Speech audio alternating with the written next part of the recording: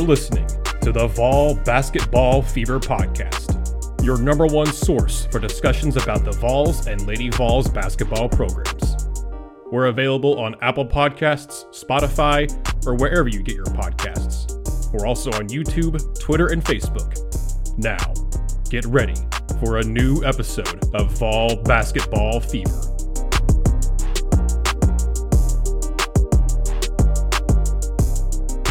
Hello, everyone, and welcome in to another episode of the Vol Basketball Fever Podcast. I'm Nathanael Rutherford, joined by Gene Henley once again. We want to thank you all for tuning in to another episode of the show.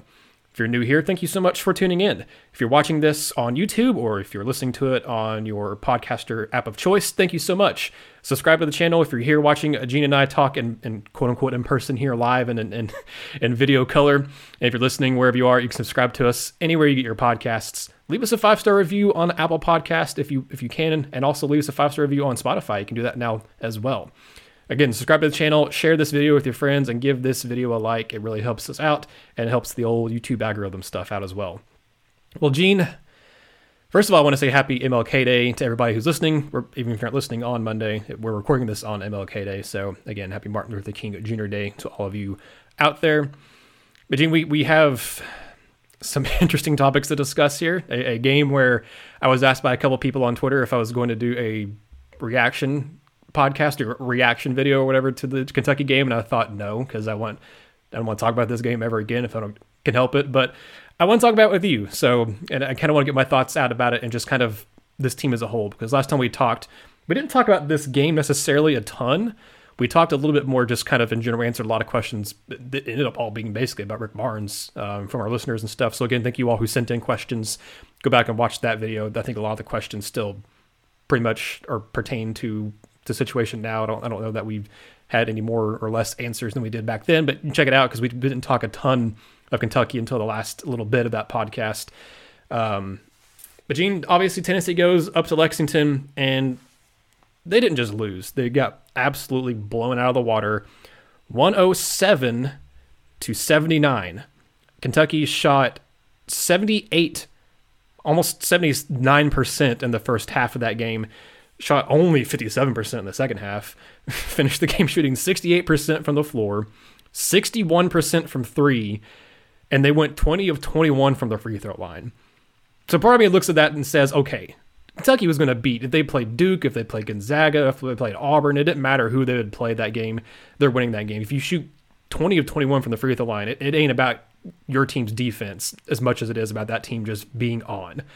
At the same time, though, Tennessee's defense looked the worst it's looked all season in terms of, I've thought a lot of this season, and really kind of a lot under Rick Barnes, this team has a tendency to kind of overhelp on switches and stuff.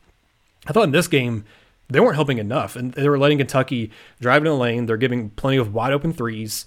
Kentucky finished the game with only 36 points in the paint, but they had 27 fast break points compared to 1 fast break point from Tennessee.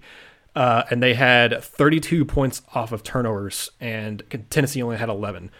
Tennessee turned the ball over, 17 times in the game. Tennessee turned over 20 times in the game. I was looking at the assist numbers. Kentucky turned over 12.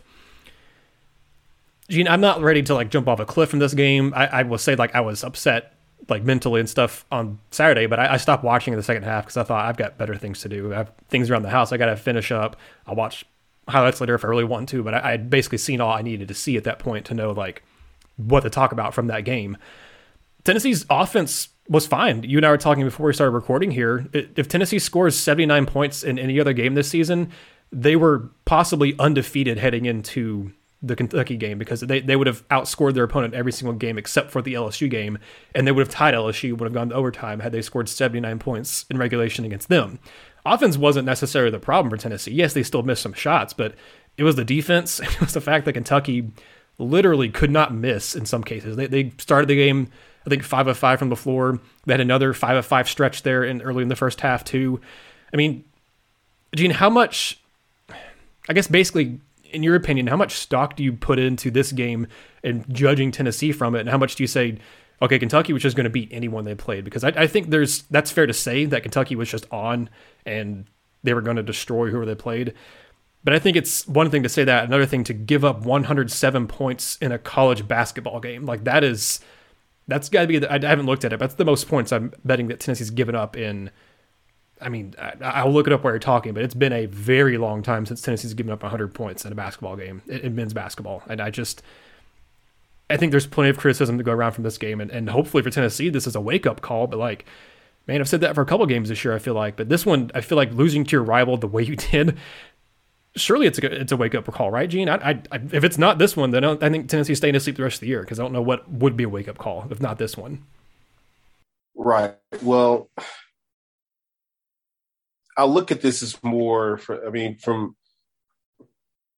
I look at it as more of a one-off just because, I mean, like when I heard that morning about the passing of Joe B. Hall, I was thinking, if this is not if this is not like one of those just sorts of crazy sorts of games, they're either going to play really horribly or they're going to play really great.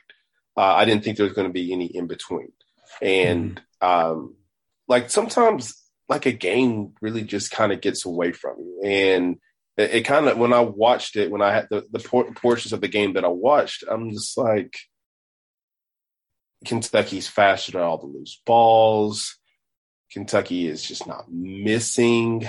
And look, I mean, that was not exactly what you would call a good defensive game from Kentucky either. Let's be clear. I mean, Tennessee shot a nice percentage from the field. That was the best. I mean, we got to take this consideration too. That was the best offensive showing that anybody has had against Kentucky all year. That's tied for the most points anybody has scored on Kentucky this year. Mm-hmm. You know, Duke had 79 the first game of the season. And like I'm seeing, Tennessee shot a better percentage from the field. They shot a better percent. I mean, they made almost 50% from 3-point range. The 11 threes made were the second most by any team that Kentucky has faced. Yeah, it was Tennessee's third best efficient, or whatever the field goal percentage of the entire season. The only games they shot better were against Presbyterian and USC Upstate. So is their best effective field goal percentage against an actual, legitimate opponent. In a game that matters, in a game that really determines who you are. So I don't put a lot of stock. I'm always of the opinion, and look, I know this is an unpopular opinion, but in the sport of basketball, you play every single game, and each game, the goal of each and every game is to win. But I'm not a person who gets wrapped up in the rivalry stuff, because like the fact of the matter is, like, hey, Kentucky would have blown anybody out. It just so happened to be Tennessee. But Tennessee and Kentucky play again in 3 weeks or however long it is before they play again. So say Tennessee comes out and has this grand performance. Does that lessen what Kentucky did 2 days ago? No. Like in the grand scheme of things, yeah, maybe this is unfair, but I understand Rick Barnes has a winning record against John Calipari. I understand that. That's a nice thing. That's a nice thing for Tennessee fans to kind of prop up. It doesn't matter. Like what are you doing in March? And unfortunately, that's the realization, because anytime I talk about individual games, fans come at me about, well, Barnes doesn't win in March. Okay, then don't bring up the stuff he does in January and February either. Just take the whole totality of the season to take each game like it matters. Each game matters. Each game matters. Or just simply the games in March matter. Like, so to me, I watched that game and I'm like, look, man, it stunk. It did. This is not football. It stunk to get beat like that on Saturday. But the day that Kentucky shoots 65% or whatever they shot from the field, like 80%, and like they did in the first half, that's not defensive lapses. I mean, it was a game plan that maybe, perhaps didn't work out, but it's not like Kentucky's, a team that you're like, man, we got to watch out for the 3-point shooting. We got to watch out for how efficient they are offensively.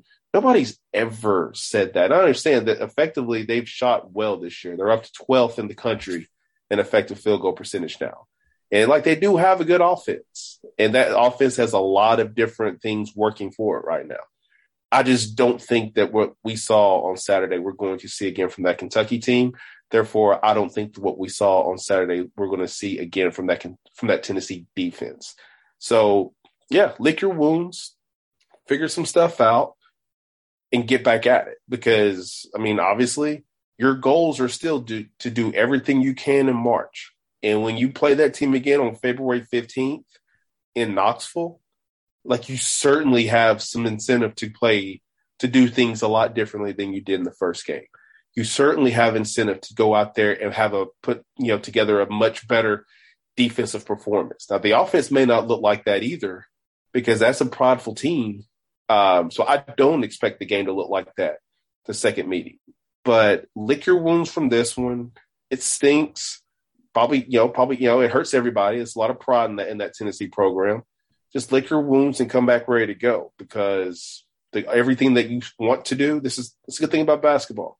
Everything you want to do is still right there in front of you.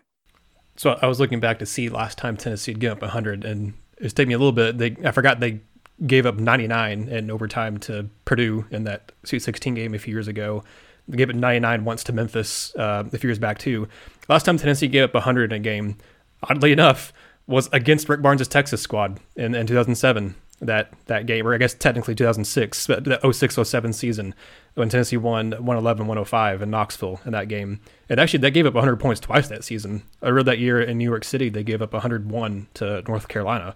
So, and that team ended up going to the Sweet 16, and it was a second half collapse away from going to the Elite Eight against Ohio State that year. So, yeah, I mean, maybe it's not bad news Tennessee gave up 100. I don't know. I say that we all forget. I mean, this, somewhat related, but not so much. Kentucky gave up like 118 points, I believe, to that Duke team with Zion and R.J. Barrett and Cam Reddish. I believe it was 118-88. They got stomped. I do remember that. Yeah, it was. I'm pretty sure it was like 118-88 was the final score of that game. I know it was bad. And some of these things, like, yeah, it's not the end of the world. It's a bad performance that you can build on. And yeah, it stinks because, I mean, I think you were, by the way, you were almost spot on. It was 118-84. So you were basically right. Yeah. So they gave up that was one of those like spotlight games in November when there's nothing else going on. If you're going to give up 100-something points in a game, do it on a Saturday when playoff games are going on, because I guarantee outside of Tennessee's and, Kentucky's fan bases, there weren't a ton of eyes on that. Whereas that Duke Kentucky game was like the Champions Classic thing that they do every year. And I'm pretty sure, and obviously you had all the star power with Zion and R.J. Barrett and Cam Reddish and whoever Kentucky had that particular year. Like, there was a lot more eyes on that game, and Kentucky got absolutely destroyed. And I'm pretty sure that Kentucky went further that year than Duke. Yeah, that year was the year that Kentucky had Tyler Hero, Keldon Johnson, Reed Travis, PJ Washington, Emmanuel quickly. So they had all those guys. Yeah. That's who got beat by Auburn in the Elite Eight. I think Duke may have been beaten the same round by Michigan State. I know Duke didn't go to the Final Four. I know that for a fact. So, it stinks, man. It does. It stinks. But a game like that, there's going to be a game that just gets away from you every single season. And you hope it's not against a rival. But this time it was. So just lick your wounds and get back, because, like I said, this is basketball, man. Just focus, bang out the next game, because you've got much bigger issues. Like, you're 2-3 in the league. That's far more important than caring too much about what happens in one game. And that's why I don't think most basketball people put a ton of stock in what happens in just one particular conference game, because depending on the league, you've got 15 of them or 17 of them or 13 more of them that you've got to focus on. And each one is just all about jockeying position for the tournament. And look, they got embarrassed in a game much bigger than this. What was it, 3 years ago in Lexington, when they got beat by like 20 up there, like 88-68. When Tennessee was the number one team in the country at that point. Yeah. And game day was there, whatever it was. The game, Kentucky was in the 80s. Tennessee was in the 60s. Mm-hmm. How'd that work out in the end? Because I'm pretty sure Tennessee won 2 out of 3 that year, including a win in the SEC tournament. So who cares, man? It stinks. You hope that you look better. You didn't. You scored 80 points, bet off that offense. You gave up 107. Do some things better defensively. But that's not who you are defensively. So therefore, I'm not going to put a whole ton of stock into it, and I don't think others should either.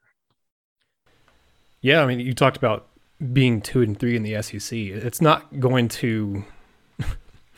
It's not really going to get that much easier with Tennessee either. You have you're playing on the road against Vanderbilt, who that should be a win, but Vandy's better this year than we were last year, and I mean they're going to smell blood in the water. And then you play at home against LSU, home against Florida, and then away against Texas. Like Tennessee's road schedule to start January, I guess also to start SEC play looking at Alabama. I mean, that's brutal. You play 3 of your toughest opponents in your first 5 games of the SEC slate, and they're all away. It's at Alabama, at LSU, and at Kentucky. Like the only thing worse is if you throw in at Auburn in there. And lucky for Tennessee, they don't play Auburn until the end of February, and when they do, it's at home. So like, I mean, that's almost literally as rough as it could have gotten for Tennessee to start the SEC slate. The only way it could have been worse is against Auburn too.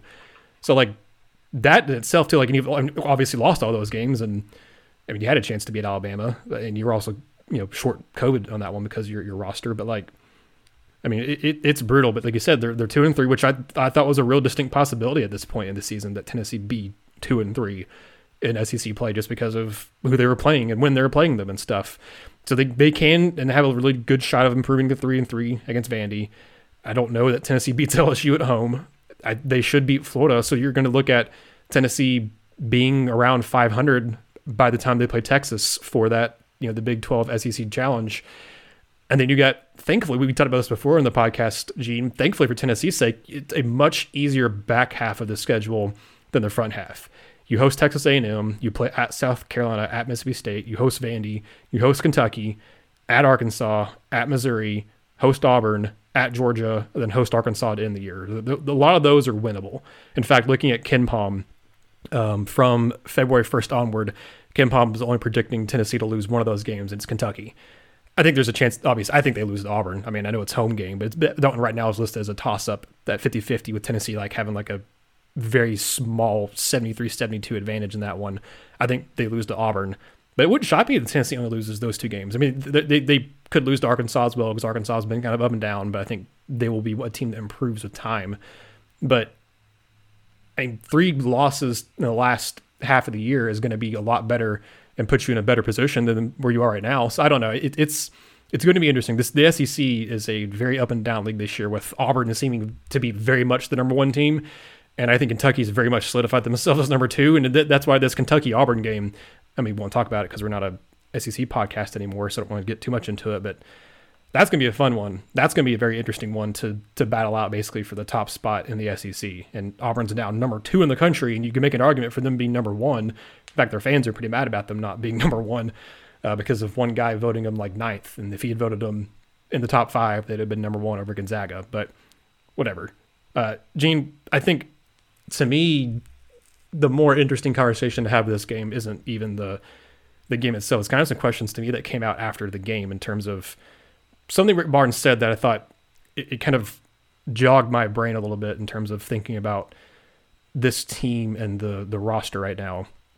Credit to Ben McKee, who writes for BallQuest and, of course, is a co-host on the Swan Event, who I've also worked with Ben for couple years when I was in sports media as a full-time job. So I know Ben very well. And I want to say he was in Lexington. Yeah, he was actually up in Lexington for the game. I was there for the post-game press conference with Rick Barnes. And Rick Barnes was asked about the player that he expects to step up as a leader in practice this week after this loss. And here's what Ben tweeted out. It's more or less the exact quote. It's probably a little bit of a, Twitter for constraints for the characters and stuff. But here's the quote. Well, the 2 guys that are most real without question are Urosh and Jemai, talking about Urosh Plavšič and Jemai Mashak. When they talk, it's authentic. Zakai, talking about Zakai Ziegler, has that respect if he wanted to do it, but he's a freshman. Santi, talking about Vescovi, maybe. Gene, I know that wasn't really it wasn't asking who are the leaders on this team. He wasn't being asked specifically I guess he was asked who's he expected to step up as a leader. He said the guys who are the most real without question. So I don't think he was saying these are guys are the leaders on the team, but these are the guys that are the most real. Are a role player in Uroš Plašvik and a freshman. And then he mentioned another freshman. And then he said maybe Santi. Nowhere was there mentioned a John Fulgerson or, Vescovy, yes. Nowhere was there mentioned a Josiah Jordan-James. Nowhere was there mentioned an Olivier Camois, which I get it, Camois was a role player up until this year too. But that was kind of surprising to me that those were the three, technically four, if you want to include Vescovy in there too, names that got mentioned for guys that could step up, because those are guys that don't play a lot of minutes. I think Zakai Ziegler does, but again, Jemiah and Uroš play. Uroš is lucky if he plays 15 minutes in a game, and Jemiah is lucky if he sees a court most games. He played almost 10 against Kentucky, but I wonder how many of those were in the second half. And then Uroš played 13 in that game. So you're talking about guys who don't start, unless you're making a start because of injury in Uroš's case. Guys who play 15 minutes or less in the majority of the games they play are your most real guys who have the most vocal leadership, I guess maybe is what he was saying there. You can be a leader without having to be like an in-your-face, like Al Wilson type of guy. Like if you're looking at Tennessee football, you can be a leader without having to do that. But the question I think is, maybe it's a bit unfair. Maybe I should word it differently. But I think it's a question worth discussing, Gene, is does Tennessee have a leadership issue? Does this team have the leadership it needs and the leadership like this specific roster needs with the young bench players and stuff? So I don't know if saying is there a leadership issue if that's too harsh of a question, but it's the question I'm asking, and I'm curious to hear your thoughts on it, because I think you would have a really good insight on it. I guess my biggest concern with that is, having played on teams, you typically need your better players to be your leaders. Mm-hmm.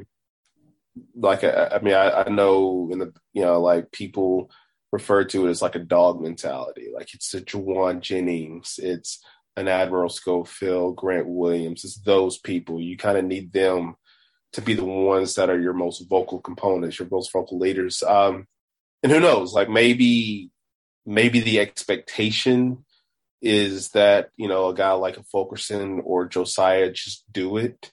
And maybe the way the question was posed, maybe Barnes was thinking that who do I expect to step up this week? Stepping up would suggest that they don't already do it. So that could be the case, but I don't love the fact that if we're going to take it at just how he said it, then you don't have some of those older guys who are the ones that you kind of turn to in some key moments. You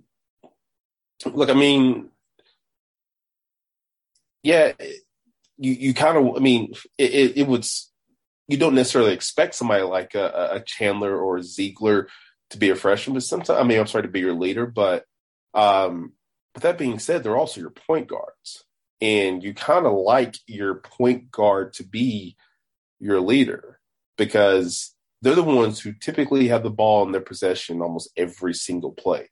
So I think it's good that, somebody like Vescovy was mentioned in this regard, because he is a guy who can affect the game. With the ball in his hands.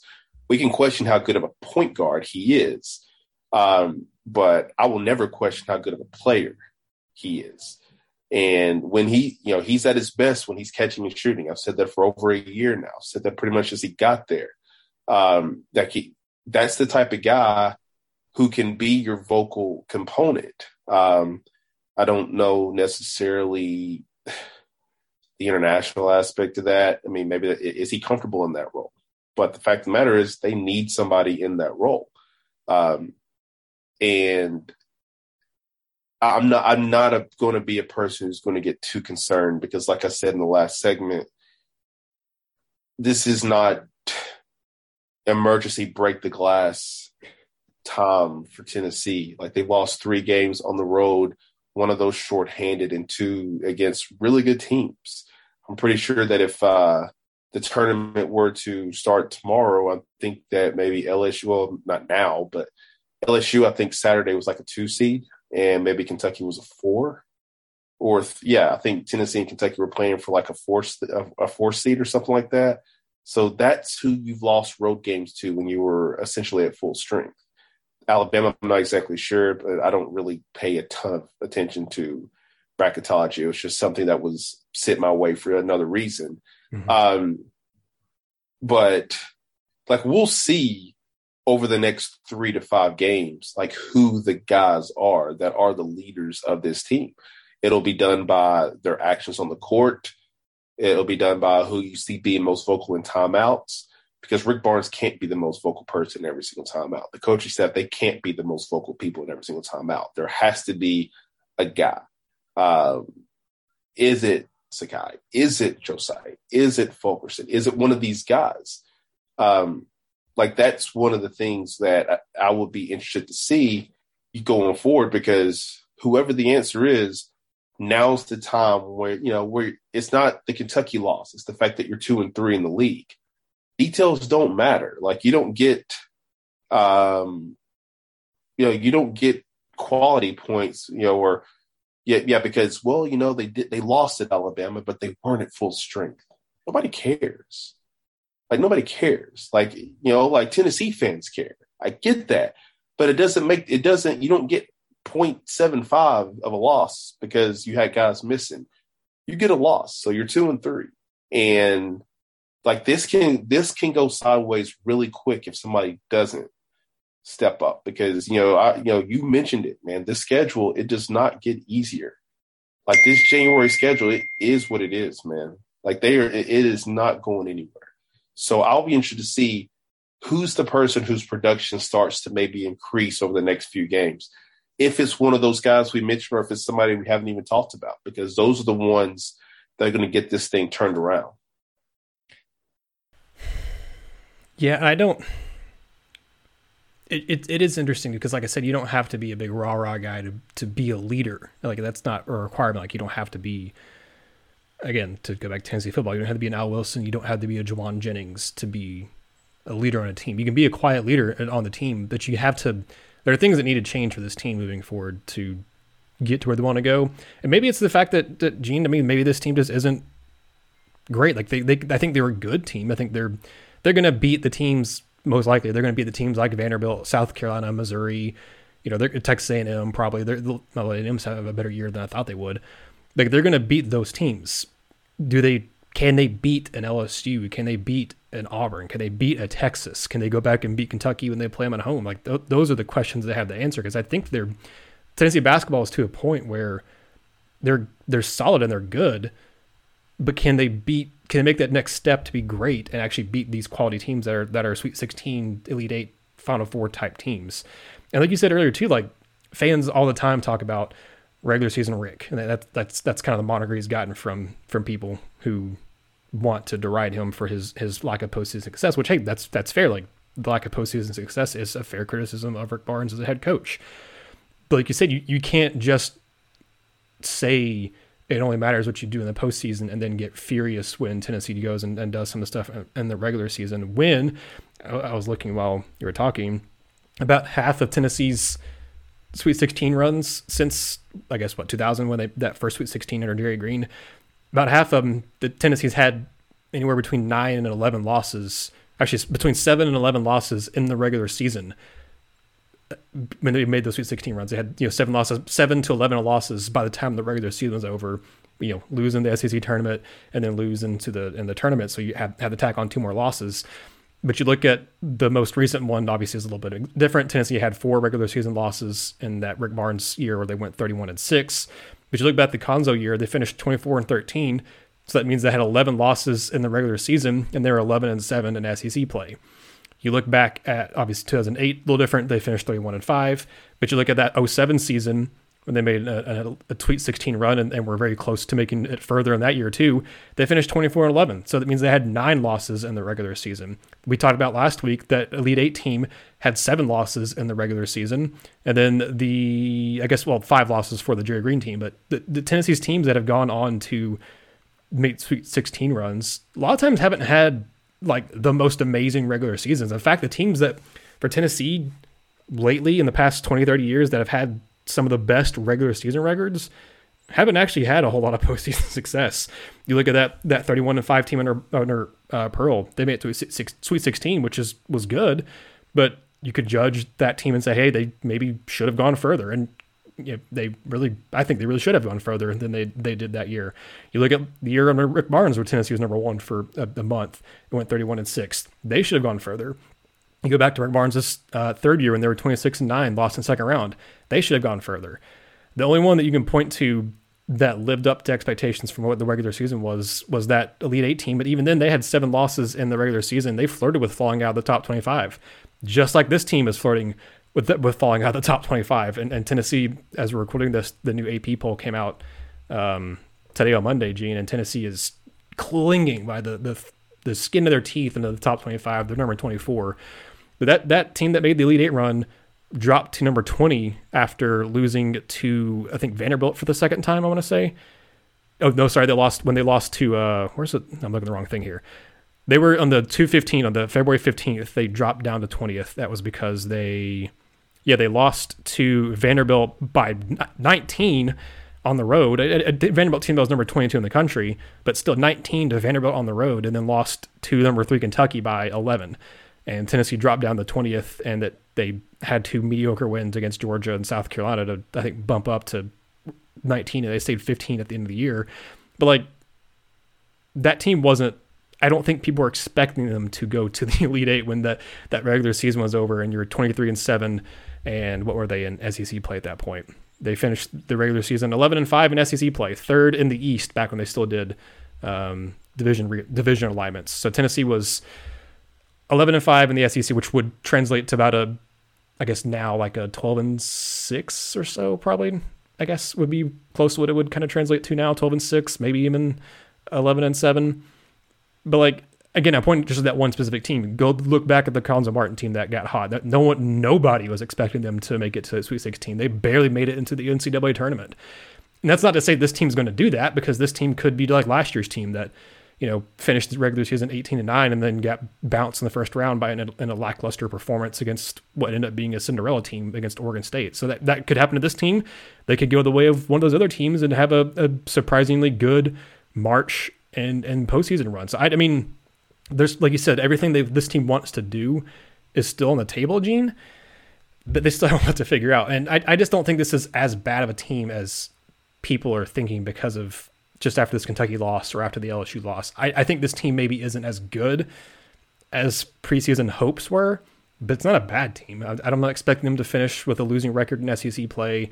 I'm expecting them to still be a 6-seed or better in the NCAA tournament. It's going to depend on, what matchups they get and how far they can go. But I've seen a lot of people more than usual now being on the train of, okay, Rick Barnes, it's time to move on from him when the season's over or whatever. And I'm like, I mean, I don't think he's going to be Tennessee's head coach for the next 5 years probably at this point, but like Tennessee would be stupid to move on from him right now at this point. Like, unless he steps down himself, Tennessee letting him go, for one, they'd owe him a ton of money in the buyout, and two, they're not going to, because who like, I hate using the whole who you going to get type of thing, but who would you get? Like, I have Steve Forbes circled on my thing because I like Steve Forbes as a person, and he's doing a good job this year at Wake Forest, but he's had 2 years at Wake Forest, and his first year was not very good. Granted, he took over a really bad situation there, but like, they're solid, but like, he's the only one that pops my head as a guy that is like a legitimate person who I can think of that Tennessee has a legitimate shot of getting that I think would be a good fit at Tennessee. I mean, even he's like,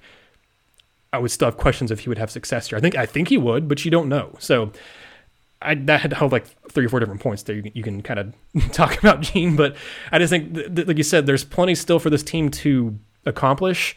Can they? I don't know. I'm not going to bet and say that they will, but like, I just don't think this team is bad. I think that they're just not great. I don't think they're an elite team. I think they're a second round of the NCAA tournament. They can win the first round, and can they get into the Sweet 16? Maybe, if it depends on the matchups.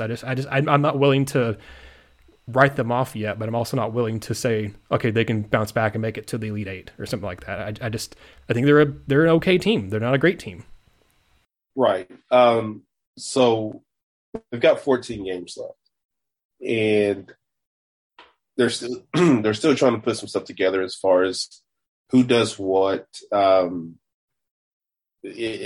Are there shakeups ahead? Perhaps, I don't know. It seems like, I understand the excitement about seeing Huntley-Hatfield do some stuff, but slow down. He did it. He entered the game. It was 81-57. Actually, you brought that up. I do want to mention that because that was another quote from Rick Barnes after the game that got a lot of attention, where he was asked about why didn't he play Huntley-Hatfield earlier in the game? Why did he play him late? And his comment basically was saying that he didn't want to play him early to potentially shake his confidence because Tennessee was getting blown out and the game was getting away from him. And I think people took it as like, I saw people reacting and saying, well, what if you put him in that game and he played the way he did and he gains confidence? I'll let you talk about that because I was letting you kind of talk here, but I'm glad you mentioned that because I did want to bring up Huntley-Hatfield. So go ahead and you can sound off on that too, because I think I have kind of mixed feelings on my opinion of what Barnes' answer was to that and how he handled that situation. Right. Well, I mean, I think it's pretty simple in my opinion. I mean, it's not as though Barnes has some history of not playing freshmen to where everybody's like, well, why are we not playing him? Why are we not playing? Well, this is what Barnes does. He played Comwa as a freshman. He's played, the list is long of guys as he's played as a freshman. And so I'm just of the opinion, just from understanding, everything that happens around the program, that perhaps the reason why Huntley-Hatfield's not playing is because there's something that he's seeing in practice every single day that is keeping him from putting him on the court, because why else would he? He doesn't like him. Come on, man. Like he played the last 10 minutes of the game, and I get it. He scored 11 points. I get that. So while he should be playing 35, take focus. No, we're not going to do that. I do think that maybe I did. Look, you and I have talked about this. I've said that you've got to play that kid. I've said it. How much do you sneak 3 to 5 minutes in and a half? Sure, Barnes has done that. Huntley-Hatfield has not really always done well with those 3 to 5 first half minutes. And like, if you do it for those 3 to 5, I mean, Powell's starting to get on the court a little bit more, right? So, Barnes is showing, if you go out there and you pay attention to detail and do what, we're kind of asking you, you're going to get some of those minutes. I think we're almost to a point now where it wouldn't stun me if Barnes is begging Huntley-Hatfield,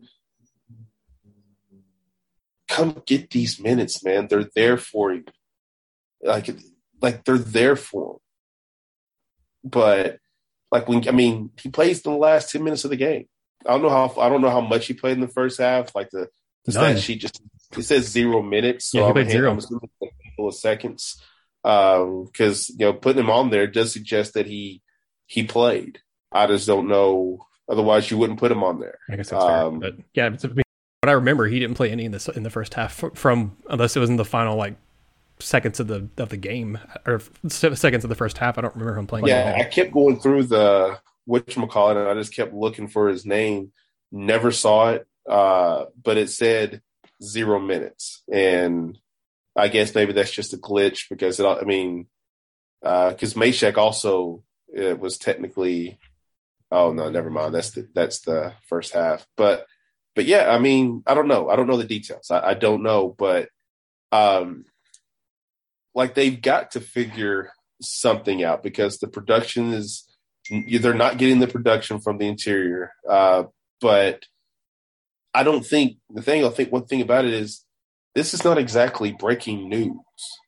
From the moment they got these guys, I know I questioned, what are you going to do on the interior? Mm-hmm. What are you going to do? What are you going to do with there? This is not breaking news that, oh, wow, Tennessee may have some interior concerns. This has always been the case. And I said that with Huntley-Hatfield, with Jonas Adu, all those guys, because they're learning new positions. They're learning new positions. Don't look at the star ranking. Watch the film. Watch how those kids don't play inside. Look, if you want to blame Barnes for for recruiting these kids, we also got to blame the kids for, hey, you knew you were going to a system where you don't exactly just go 5 out and play outside. You're going to be asked to play some on the interior. If you don't like that, that's kind of a you problem because you knew. It's not like Barnes is some brand new coach. If you watch Tennessee for years, you know that they like to throw the ball inside. It's been there. It's been there.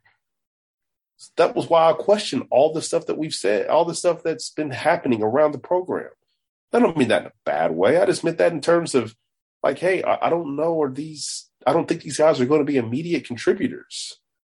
I question maybe a Duke just because he could maybe, block some shots or whatever. And Huntley-Hatfield, I said you need to play him, but I don't know where you play him at because unless you want to go bigger and play with Josiah Jordan-James at the 3, but he's struggling to hit shots. So you can't really play them because your shooting gets worse.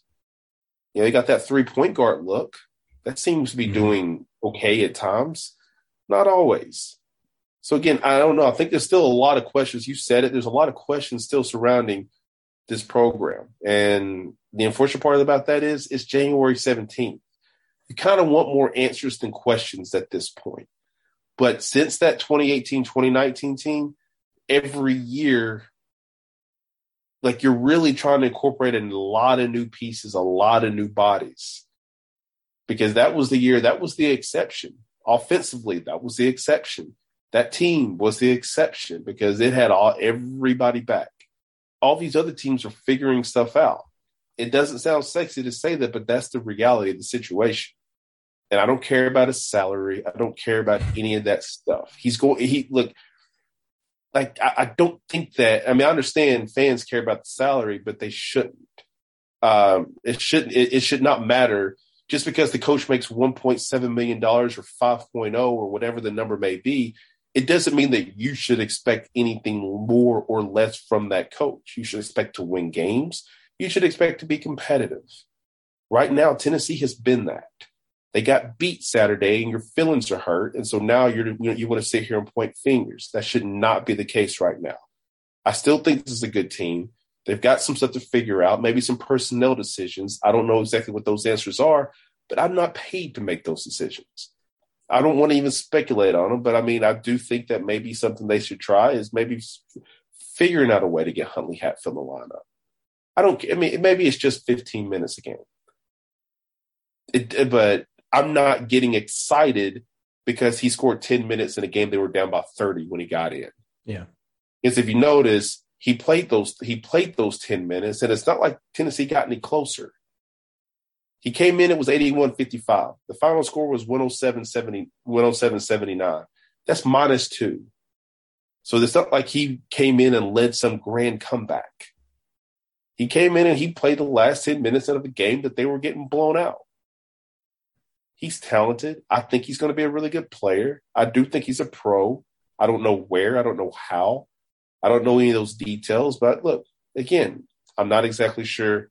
I'm not exactly paid to make those decisions either. So they're going to figure it out. Barnes is too good of a coach for them to not figure it out. They're going to be a tournament team. They're too good to not be a tournament team unless they completely fall apart, which I don't see happening.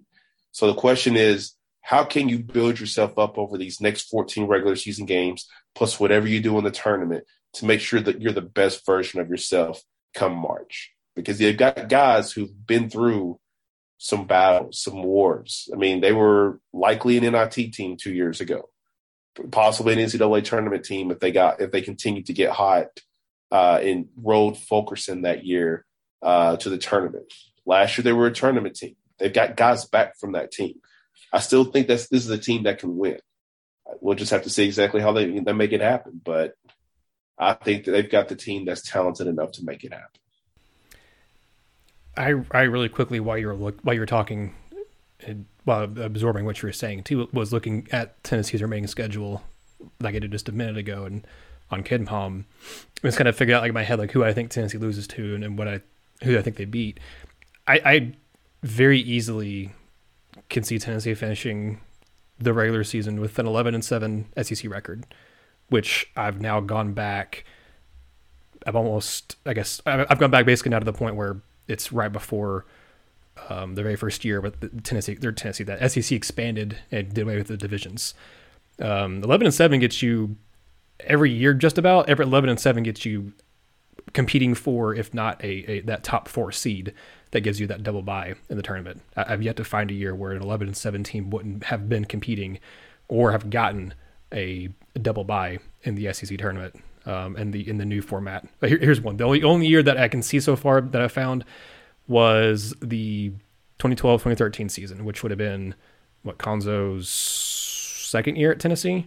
Tennessee went 11-7, and they finished tied with Missouri for 5th in the SEC that year, and Kentucky was the 4 seed, or Bama was one of the 2, and they were 12-6. So, like, the majority of the seasons in the SEC since they've gone to the new format with no divisions, an 11-7 record gets you a double bye. And that's what I said at the beginning of the year. That's what you said at the beginning of the year. We thought Tennessee was good enough to be a top 4 team and get a double bye in this conference. I think they're still good enough to do it. And they're going to have plenty of competition because Kentucky, LSU, and Auburn, I think those 3 are going to get the top 3 spots. I don't know who finishes where, but I think those 3 are the top 3 teams in the SEC, and I think it's going to be very difficult to unseat them. Right now, as I see it, like, Texas A&M is playing well. I'm very curious to see if they continue this because they've played a lot better under Buzz Williams this year than I expect them to, because they've not had very good years the past couple years. They're currently 2nd in the SEC. They're one of the only 2 undefeated teams left in the SEC, along with Auburn. Mississippi State, I thought they would be a decent team. They're playing pretty well. They're 3-1. They're 12-4 overall. I don't know that I'll be interested to see if Arkansas and Alabama can bounce back, and they've had rough starts as well, along with Tennessee, but they're both teams that are around that same 11-5 mark that Tennessee is. I don't really expect Florida to bounce back. I don't expect South Carolina, Ole Miss, Missouri, or Georgia to really make too much noise. Vandy, I think, will fall in the rankings. So Tennessee is really, in my opinion, going to be competing with an A&M, a Mississippi State, a Bama, and an Arkansas for that 4th spot. Can they get it? Like, that's the thing. Last year, Tennessee fought for that 4th spot, and they ended up getting it and edging out Florida at the end for that spot. And obviously, Tennessee last year, made it to that 4th spot, but they didn't do well in the SEC tournament or NCAA tournament. But I don't know, Gene. I just think that I'm like with you. Like, I'd rather have more answers than questions, or more answers than we have right now. But also at the same time, like, we're barely like 4th of the way through the SEC slate of the season right now. We've still got a lot of games left on the schedule, and we're still in mid-January. So we're a month and a half away from postseason time, basically. So, I mean, we've got a lot of questions still about this team, and not nearly as many answers as you would like. But every team has questions right now. Baylor just lost. Baylor was number 1 in the country, undefeated, and they lost 2 games in a row at home this past week. Like, that's bizarre to me. Like, that happened. There was another team that had a really bad week on the men's side of things too. That was kind of shocking. I'm trying to remember who it was, but there were a couple like top 15 teams this week that had just bad weeks, and you're like, well, I thought we knew more about this team, but suddenly things have changed quite dramatically with the landscape of college basketball because of what happened this past week, and it's only going to get crazier. I mean, teams are going to lose. It's very, very, very difficult, not let alone to go undefeated in a regular season nowadays in college basketball. To even go just like with 1, even 2 losses, it's really hard to do that.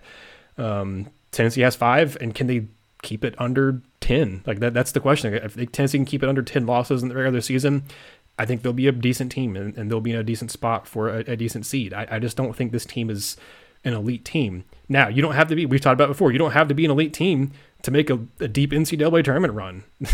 Look at, I mean, there have been, we talked about multiple examples of mid-major teams, but even look at some of the high major. Look at Syracuse, several years. They've had some pretty lackluster regular seasons, and because Jim Boeheim is Jim Boeheim, they've gone on and made a Sweet 16 or Elite 8 run in years where they basically were written off, and a lot of people were expecting them to maybe even miss the tournament or get bounced in like a first, second round, and they've gone on to make, again, a deep run. I'm going to pull it up here in a second, but Gene, before we kind of close it out and then talk a little bit about Lady Vols, because Lady Vols are worth talking about, that's for sure. They're killing it right now. What, in your opinion, you said it's not time to hit the panic button yet, and I agree with you. It's not time to hit that big red button just yet. What would constitute panic mode time for Tennessee, in your opinion? I mean, it doesn't have to be a specific example. Like, it doesn't have to be like, losing to 25 to a bad team. But in your opinion, what would constitute a panic button moment for Tennessee this season? If what happened Saturday becomes more normal defensively, because that's their brand. Their brand is defense. Their brand is not offense. Like it was, be happy that you scored 80 points in the game. We're getting blown out for pretty much the majority of the game. I understand that, but this team's calling card is defense. And I don't think that's going to happen again. I truly don't.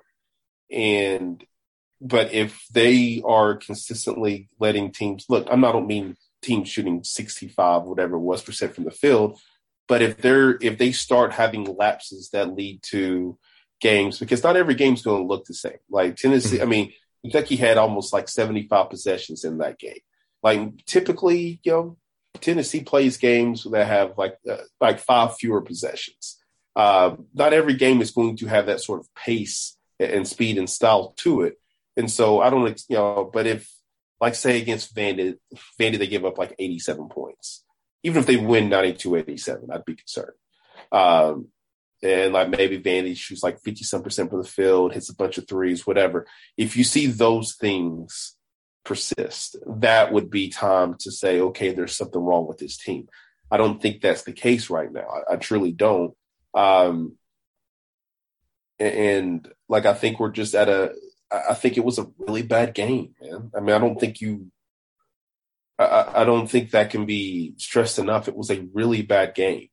But I think a lot of the anger is more just out of, like feelings are hurt because you got beat by a rival. And yeah, it was televised, but I don't think all that many people were watching. So yeah, Kentucky fans get to make fun of you for a few weeks.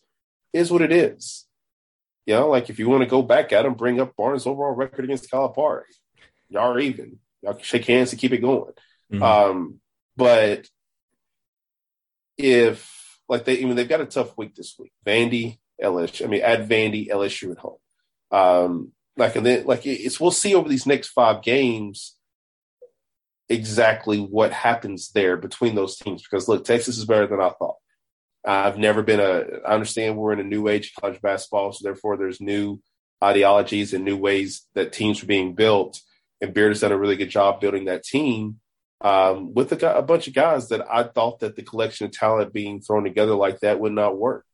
I've said it. I've been very vocal on that because I don't love that way of putting it together. And to be fair, they're 3-2 in their league in the Big 12, which isn't an awful lot better than the SEC, but they've been good. Although, again, to be fair, they've got one quality victory, I'd say, unless you want to count Stanford. They've got 4. Texas got 4 top 100 victories. Tennessee has 1, 2, 3. Well, 3. Yeah. So that'll be, I'd say that'll actually end up being a pretty balanced sort of affair because they played similar competition. They beat similar competition. It just depends on which league is actually better. But these next few games are going to be telling to me. And to me, it's not about win-loss. It's like, how do you win? How do you lose? If you win a game, but you're having defensive struggles, that is going to come back to bite you. If you lose a game and you just, if you lose a game 67-64, one of those sort of Ole Miss games that are just pesky team, like that's more of who you are. That's more of your calling card. They get the defense back. I don't think I'm too concerned about the rest because you can always figure out ways to be a little bit better offensively. That sometimes is personnel, maybe players, earning more playing time and actually making the most out of it. Because again, guys like Powell, Huntley-Hatfield, those are guys who are really good offensively that I think struggle in some regards from the other side, which is why they don't play. So if they can figure that stuff out, that it actually makes your team better. And not just simply because we score more points. It's because now they are able to bring things to the table. Huntley-Hatfield, I think, could end up being a really good defender because he's long. I don't know how quick he is. I don't think he's all that quick, but he's long and he has the ability to affect a lot of shots while not playing center. And if you're playing like a a 4 playing like kind of the same position that Eve Pons plays, and you're 6'11", and you're able to affect stuff, is a lot different than having to be a guy who's out there battling in the post against a guy 6'10" or whatever, who's just able to shoot little jump hooks over you or whatever. Maybe you block one of those. So we'll see what happens with their personnel, if maybe some guys can kind of emerge, because I think it's about the time where you start to see maybe a guy or two emerge, and maybe start playing a bigger role. They probably need 1 or 2 guys to start playing a bigger role, and maybe 1 or 2 guys to maybe take a step back. I'm not here to say and project who I think those people are. Just say I think it's about that time. Mm-hmm. But those guys got to earn it. And mm-hmm. if those guys do it, then it's because of what they did in practice, which means they've now done the things that Barnes needs to see for them to get on the court, which, again, in turn makes that team better. So mm-hmm. it's going to take a while for me to get there, to get to panic button. I think we're just kind of it was a bad game on the road, I might add, against a team that really could end up being, their last 2 losses are against teams that should be playing in at least the second weekend of March. Yeah, no, that's a good point. And really quickly here before we transition to Lady Vols talk, I mentioned Syracuse. Their last 3 deep tournament runs, because you go back to their 4th one, and they were like 30 and 10 or something like that. They had a really good regular season too. But 2 years ago, I guess last season actually, technically, they finished 15-8 in the regular season, 9-7 in the ACC, and then ended up going to the Sweet 16. So, not a great regular season by any stretch of the imagination. They won 1 game, then lost Virginia in the ACC tournament, and then went to a Sweet 16. A few years ago in the 17-18 season, they went 19-12 in the regular season, 8-10 in ACC play, and they were a bubble team, and they made it to. They had to play in the first 4, like that opening weekend that isn't technically the opening round, and they had to beat Arizona State to even get into the main field. Barely beat TCU, barely beat Michigan State, and then played Duke tough in the Sweet 16. You go back to their last, I think, Elite 8, maybe Final Four appearance. Which one was this? Did they make the? Was this the Final Four? Yeah, in the Final Four, they made a Final Four run after finishing the regular season 19-12. Lost the only game they played in the ACC tournament, and were 19-13 going into Selection Sunday, and then they made it to the Final Four, and they went 9-9 in ACC play that year. So, I mean, again, Syracuse has a different pedigree. Jim Boeheim is a different coach than Rick Barnes even. But my point is that you can have mediocre regular seasons or regular seasons that you can barely get on the bubble, and then all of a sudden you go out and just get hot, or you have the right mixture, you got the right matchups, and you make it to a deep tournament run. I'm not saying I expect Tennessee to do that this year, because I don't, but the regular season isn't everything. Regular season is important, and you have to answer a lot of questions in the regular season, but Tennessee can have a somewhat lackluster regular season and still go have postseason success. And a lot of people think that's the only thing that matters in college basketball. So that's the case. Then why do you care if Tennessee goes 19-12 or 20-11 in the regular season if they go out and make it to the Sweet 16 or Elite 8? So anyway, Gene, we can close out the show here talking about the real number 1 team in the state of Tennessee, and that is the Lady Vols, because they are killing it. They were on the opposite end of the Kentucky beatdown on Sunday. They trailed 17-11 after the first quarter and went on to just absolutely demolish Kentucky. And they did that without having, to me, they're the sneaky MVP of the team, Tamari Key, because I think without her, this team isn't what they are defensively or even offensively. But she was not available at all the second half after getting injured in the second quarter. And good news, it seems like that's not a severe injury. Kelly Harper said after the game that it's going to be day-to-day, and Tennessee has a whole week off. They're not playing anybody midweek this week. They don't play again until next Sunday. They play Georgia, which is a ranked team. They're another ranked opponent. The Lady Vols win 84-58 in the We Back Pat game, and out-rebounded Kentucky 50-29. Ray Burrell had her best game back since her injury, had 14 points, was a perfect 4 from 3. Now, Horston didn't have a great game that she usually has, but still finished 11-7. Jordan Walker had 10-6. Alexis Dye had 9-7. Keane Green had some phenomenal minutes filling in for Tamari Key. It had 14-7. I mean, Gene, it was just like it was basically just a dismantling because Lady Vols, I mean, they weren't the sharpest they were on offense and still scored 84 points in that game. And it wasn't like they shot a bunch of free throws. They went to the free throw line 12 times, and to their credit, they made 10 of them. That was their best free throw shooting game, I thought, of the year so far. But they made threes, and that was something they've missed all year. Obviously, Ray Burrell, 4 of 4, that was the big one, but you had Tess Darby also hit 3 of her 6. Like that was the difference in the offense was missing, was that extra three-point threat that Ray Burrell gave them. And aside from Ryan Howard, I mean, Kentucky didn't have anything. She was 11 of 21 for 24 points.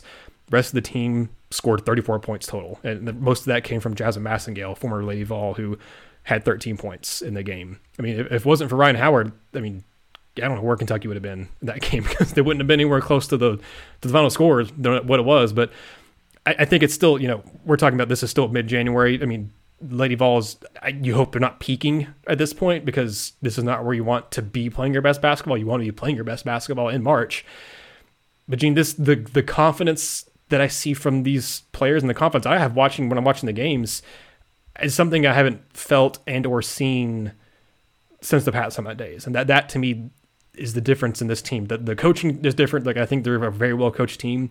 And I think the team chemistry is the best it's been in years because I think these players actually genuinely like each other and play for each other. And I think that was reflected in Ray Burrell's post-game press conference. I think it's been reflected in a lot of different comments from players and stuff after games. But I think this team, I think you can actually tell they like each other and they respect each other and they actually really like each other as teammates. And there's not very much selfishness going on in the locker room this time. That has been an issue with the Lady Vols in years past. And I don't think it's an issue anymore with this team. And I think that to me and the consistency on defense is the biggest differences from the last 5-6 years of Lady Vol basketball.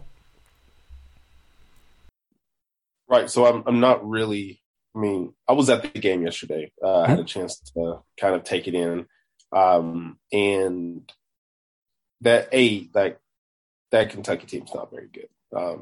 Like they have zero height. Which means they have zero answer for Key or Green. They got pounded on the boards.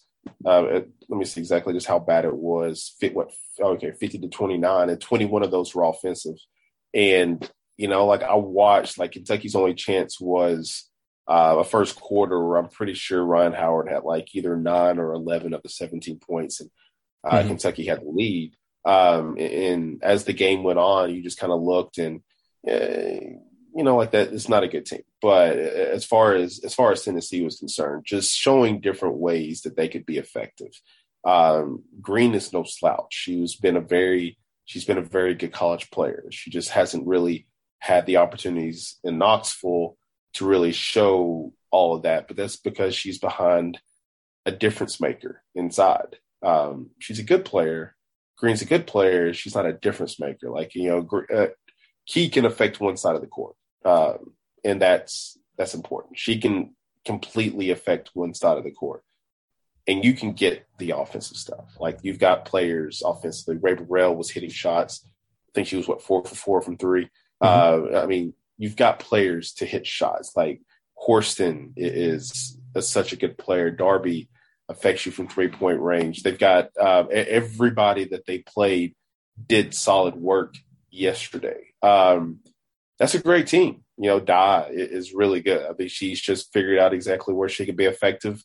It's attacking the basket, it's hitting mid-range shots. She took a 3 yesterday. I don't remember it. She missed it, but she's effective. And so they've got a team that is completely bought in on the roles that are necessary for them to play, for them to be effective. And as they bounce, as they show who their rotation is, it's Dye, it's Walker, it's Key. When she's healthy, it's Darby, it's Horston. Miles got some first half minutes, but really it's Burrell and Green coming off the bench. As long as those players become very content in what they're being asked to do, this team's going to continue to win because they are a really good team. That was an overwhelming victory yesterday. and against a team that is good. They're not deep. I mean, Kentucky only has, I think, 9 players. 1, 2, 3, 4, 5, 6. Yeah, they only have 9 players. And some of those players didn't even get in the game until the game was already over, more or less.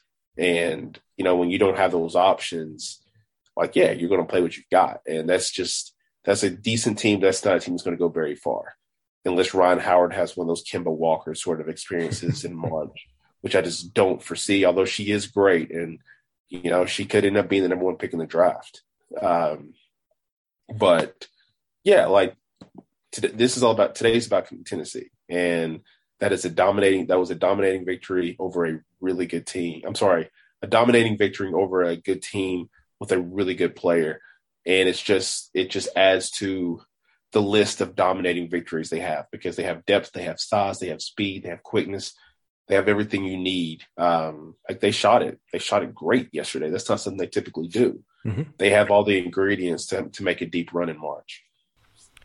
We've said it about the men's side, but and you mentioned it there, it holds true for the women's side too. Like the truly great teams are teams that can win in many different ways. The Lady Vols have shown that this year. They can win if the game is only in the 40s. I mean, Tennessee beat, granted it's earlier in the year, but they beat UCF 49-41. The Lady Vols can win really ugly defensive contests. They could also win when they need to put up more points and then put a bunch of points. I mean, they didn't have to put up a bunch of points against Kentucky, but I'm talking about ever since Ray Burrell's come back, this team has been able to score at least 17 points in a game. I think every time that, except for the Vanderbilt game, that she's been on the court. So they can do it when they. I don't know. I'd be interested to see if the 3-point shooting really continues, because it does seem like Tess Darby has really found that different gear in SEC play. And now that it looks like Ray Burrell is finally healthy and, you know, got her legs back underneath her and everything, it seems like she's knocked off the rust finally, and is, you know, she's not going to be 100% every game moving forward from 3. But if she can even just make 30% of them, that's and gives Tennessee another option besides just Tess Darby from 3. That opens up a lot more possibilities on offense than they've had in they had the first month and a half of the year when she was gone. So I think, you know, to your point of on the men's side, and you just mentioned it with the Lady Vols a second ago, they can win in a multitude of ways. They're not just a one-dimensional team. Now their defense is a lot better than their offense on average. But the offense is now showing that they can find more ways to score, more ways to do things. Again, like you said, the Kentucky team didn't have a lot of height. Can Tennessee do this against a team that has better post players than Kentucky? Because that would be the different question. You know, if Tamari Key is shut down in terms of offensively, if she gets touches and she's being bullied, not really bullied, but if she's not effective in the paint where the Lady Vols can have kind of inside-out offense, if Kean Green can't do some things on offense either when she's in there, if Alexis Dye isn't able to cut the basket, like you said, she's found her way of contributing on this team. If she's being shut down, then if the Lady Vols have to really truly rely on a perimeter game and more of a mid-range game, can they be effective? And if they can't, I think their defense can win games for them, because they did that earlier this year when they weren't having much offensive success at all. I mean, people may have forgotten, but look at some of those scores in those early games. They beat Southern Illinois 59-49, UCF 49-41. USF 52-49. That Texas game was the first time we saw any offense, and it was 74-70 in an overtime game. But 68-58 at Kansas, and Virginia Tech was 64-58. They did win 80-55 against Oklahoma State, but like there weren't very many high scoring games. At the start of the SEC slate, they beat Alabama 62-44. So like there hasn't been a bunch of scoring from Tennessee until lately, and even then it's been like still in the low 70s for the most part up until the Kentucky game. So I'm with you. Like, what truly makes teams great is the fact that you can win in different styles. You don't just use the same style over and over and over again to win. Because that's what happened with Virginia for years on the men's side. They used that really slow tempo, really good defense, and they would get bounced in the first, second round of the NCAA tournament a lot. It wasn't until they really started to pick up their offense and still play with a slower tempo, but have more efficient offense and actually have some good offensive players that they're able to finally break that get that monkey off their back and actually go win a title and have some success in the NCAA tournament. To me, I'm trying to hold back my expectations for this Lady Vols team, because I'm trying not to get too excited, because maybe it's just the Vol fan in me, and I've been burned too many times, Gene. But I mean, I have high hopes for this team. Like, I legitimately do. I'm not expecting a Final Four. I'm really not. But this team, they're number one in the SEC right now, but they also still have to play. They haven't played the top other 4 teams in the SEC much, if at all, at this point, I think, because they still have South Carolina on the schedule. They still have some really tough teams on the schedule. They still have LSU, which they haven't played yet. In fact, they won't play LSU to the regular season finale. But I think this is to me, it's definitely the best team the Lady Vols have had in a long time. That's reflected in the record, because it's not like they've played a soft schedule up to now, and their only loss is to Stanford. This is the best start the Lady Vols have had to a season since the last time they won a national championship in that 2007-08 team. So I'm basically saying I'm trying to temper my expectations, and I think they are, because I'm fully not expecting this team to go win a title or this team to even make a Final Four. But I am very impressed with this team, and I think that number 5 ranking is very warranted. In fact, you could argue they could be ahead of an NC State or Louisville based on what NC State and Louisville has done and kind of who they lost to and stuff. But this Lady Vols team is legit. And Gene, I've said it already multiple times on the Lady Vol Basketball Fever podcast. That UConn game, I know they'll be without Paige Beckers probably still at that point on February 6th. Man, I cannot wait for that game. That game is, I'm more excited for that game than I am any other game on the schedule for the men's or women's side, either one. Like that game, I cannot wait to watch Tennessee and UConn play this season. That one's going to be fun, a lot of fun up in Hartford.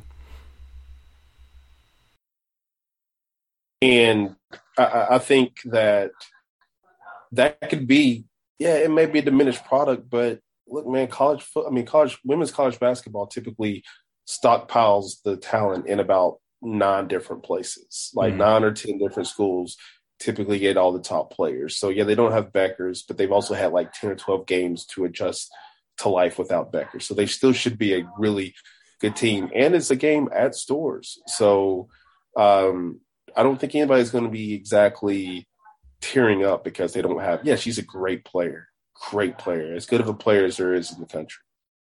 Probably the best player in the country.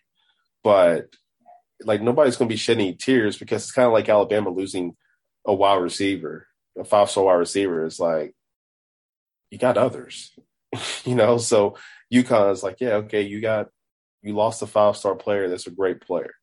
You lost quite possibly the best player in women's college basketball. You've got other great ones. Vina Westbrook is still up there. Other great players are still up there. You've had enough time to adjust to her loss to still be a really good team when those 2 teams play. Oh yeah, and also again, I'm not expecting Beckers to be back like anytime super soon, but she was without her crutches when UConn played this weekend. So I mean, she's making progress, and they also have that really good freshman, supposedly really good freshman, Azee Fudd. I don't know how you say her first name. She hasn't played since November 22nd, and she's running on a treadmill and hopes to return from her right foot injury very soon. So I mean, again, you may be without Paige Beckers, but you could be getting back a star freshman just in time to play Tennessee, and then you could also, again, it's not like you have a bad roster without Paige Beckers. They're still a top 10 team, and it's going to be a legitimate top 10 matchup, unless UConn or Tennessee loses before then. I still think both teams will be in the top 10, but it'll be a legit top 10 matchup when that's on noon, which I think is weird, but noon on Fox on that Sunday, February 6th. But I'm very excited for that, and I'm still excited for the men's team. Like I know people are probably down on them a lot more now because of what happened in the Kentucky game, but man, I'm still looking forward to it. I still think this Vanderbilt game is going to be it's going to be tougher than what people are going to want to admit. I think again, it being on the road especially, and Vandy still not their bottom half of the SEC. I think, and when it's all said and done, but they're playing better, man. And Scottie Pippen is more than capable of having a type of performance that Tate Washington had against Tennessee this past weekend, where he dropped 26 or 28 or whatever he did. I mean, he's scoring basically 19 a game right now. In conference play, what is he totaling? In conference play, he is averaging 21 points per game in 4 games for Vandy, and he's shooting 55% from 2, 33% from 3, and he's attempting almost 10 free throws a game. And he's got 21, 5 assists, and 2 boards, and a steal and a half per game. 5 turnovers per game, but I mean, he's a young guy, but still, like, Scottie Pippen Jr. is a legit. He'll be one of the best players Tennessee faces this year, regardless of position. But they're 10-6. Stackhouse is your boy Stackhouse Gene, he's actually doing okay. Their 2 SEC wins have come against Arkansas, and then they beat Georgia. So, I mean, Georgia's not very good. But the Arkansas win was a legit win. It's on the road, and it was a 75-74 victory over an Arkansas team that is not nearly as good this year, but they're still not that awful team either. So, I don't know. I don't really have any other closing thoughts other than that. I think that this is going to be... It's going to be an interesting end of January, I will say that, for the men's team and for the women's team too, but definitely the men's team, to go back to them for just a second as we close out the show. January is just a tough month for this team, looking at the schedule. So, I don't know, Gene. I don't know if you have any closing thoughts you want to end with or not, but if not, we can go ahead and end the show here. I'll simply say this, because you see it everywhere. Like, yeah, Saturday was tough, but be mindful that we don't necessarily know the health of every single player, of every single team that is being laid out there. So just because they're testing negative doesn't mean that they're not feeling some effects. It was a bad game. Bad games happen. I'm not here to make excuse for anybody or suggest anything. But, I mean, that is something to take in consideration. Look, it stunk. I think they'll be fine. I still think they're a good team. Nobody ever thought this was going to be a national championship contender. I think they're a good team. They'll remain a good team, and we'll see what happens going forward. I think that's a good way of saying it, and I think that's a good place to go ahead and end the show here. Again, thank you all so much. If you're watching this on YouTube, if you're listening on your phone or laptop or tablet or computer, whatever, no matter how you're taking in the show, we really appreciate it. And I want to say thank you. You've made the start of 2022 really good so far. We're halfway through the month and already making really big strides in some of the viewership numbers and whatnot for the show here. So thank you all so much. We really, really, really appreciate it. Signing off for Gene, I'm Nathanael Rutherford, and this has been another episode of the Vol Basketball Fever Podcast. Thank you for listening to the Vol Basketball Fever Podcast. Make sure you subscribe to the show so you never miss a new episode. Subscribe to our YouTube channel for more video content, and follow us on Twitter and Facebook as well. Thank you, Vol fans.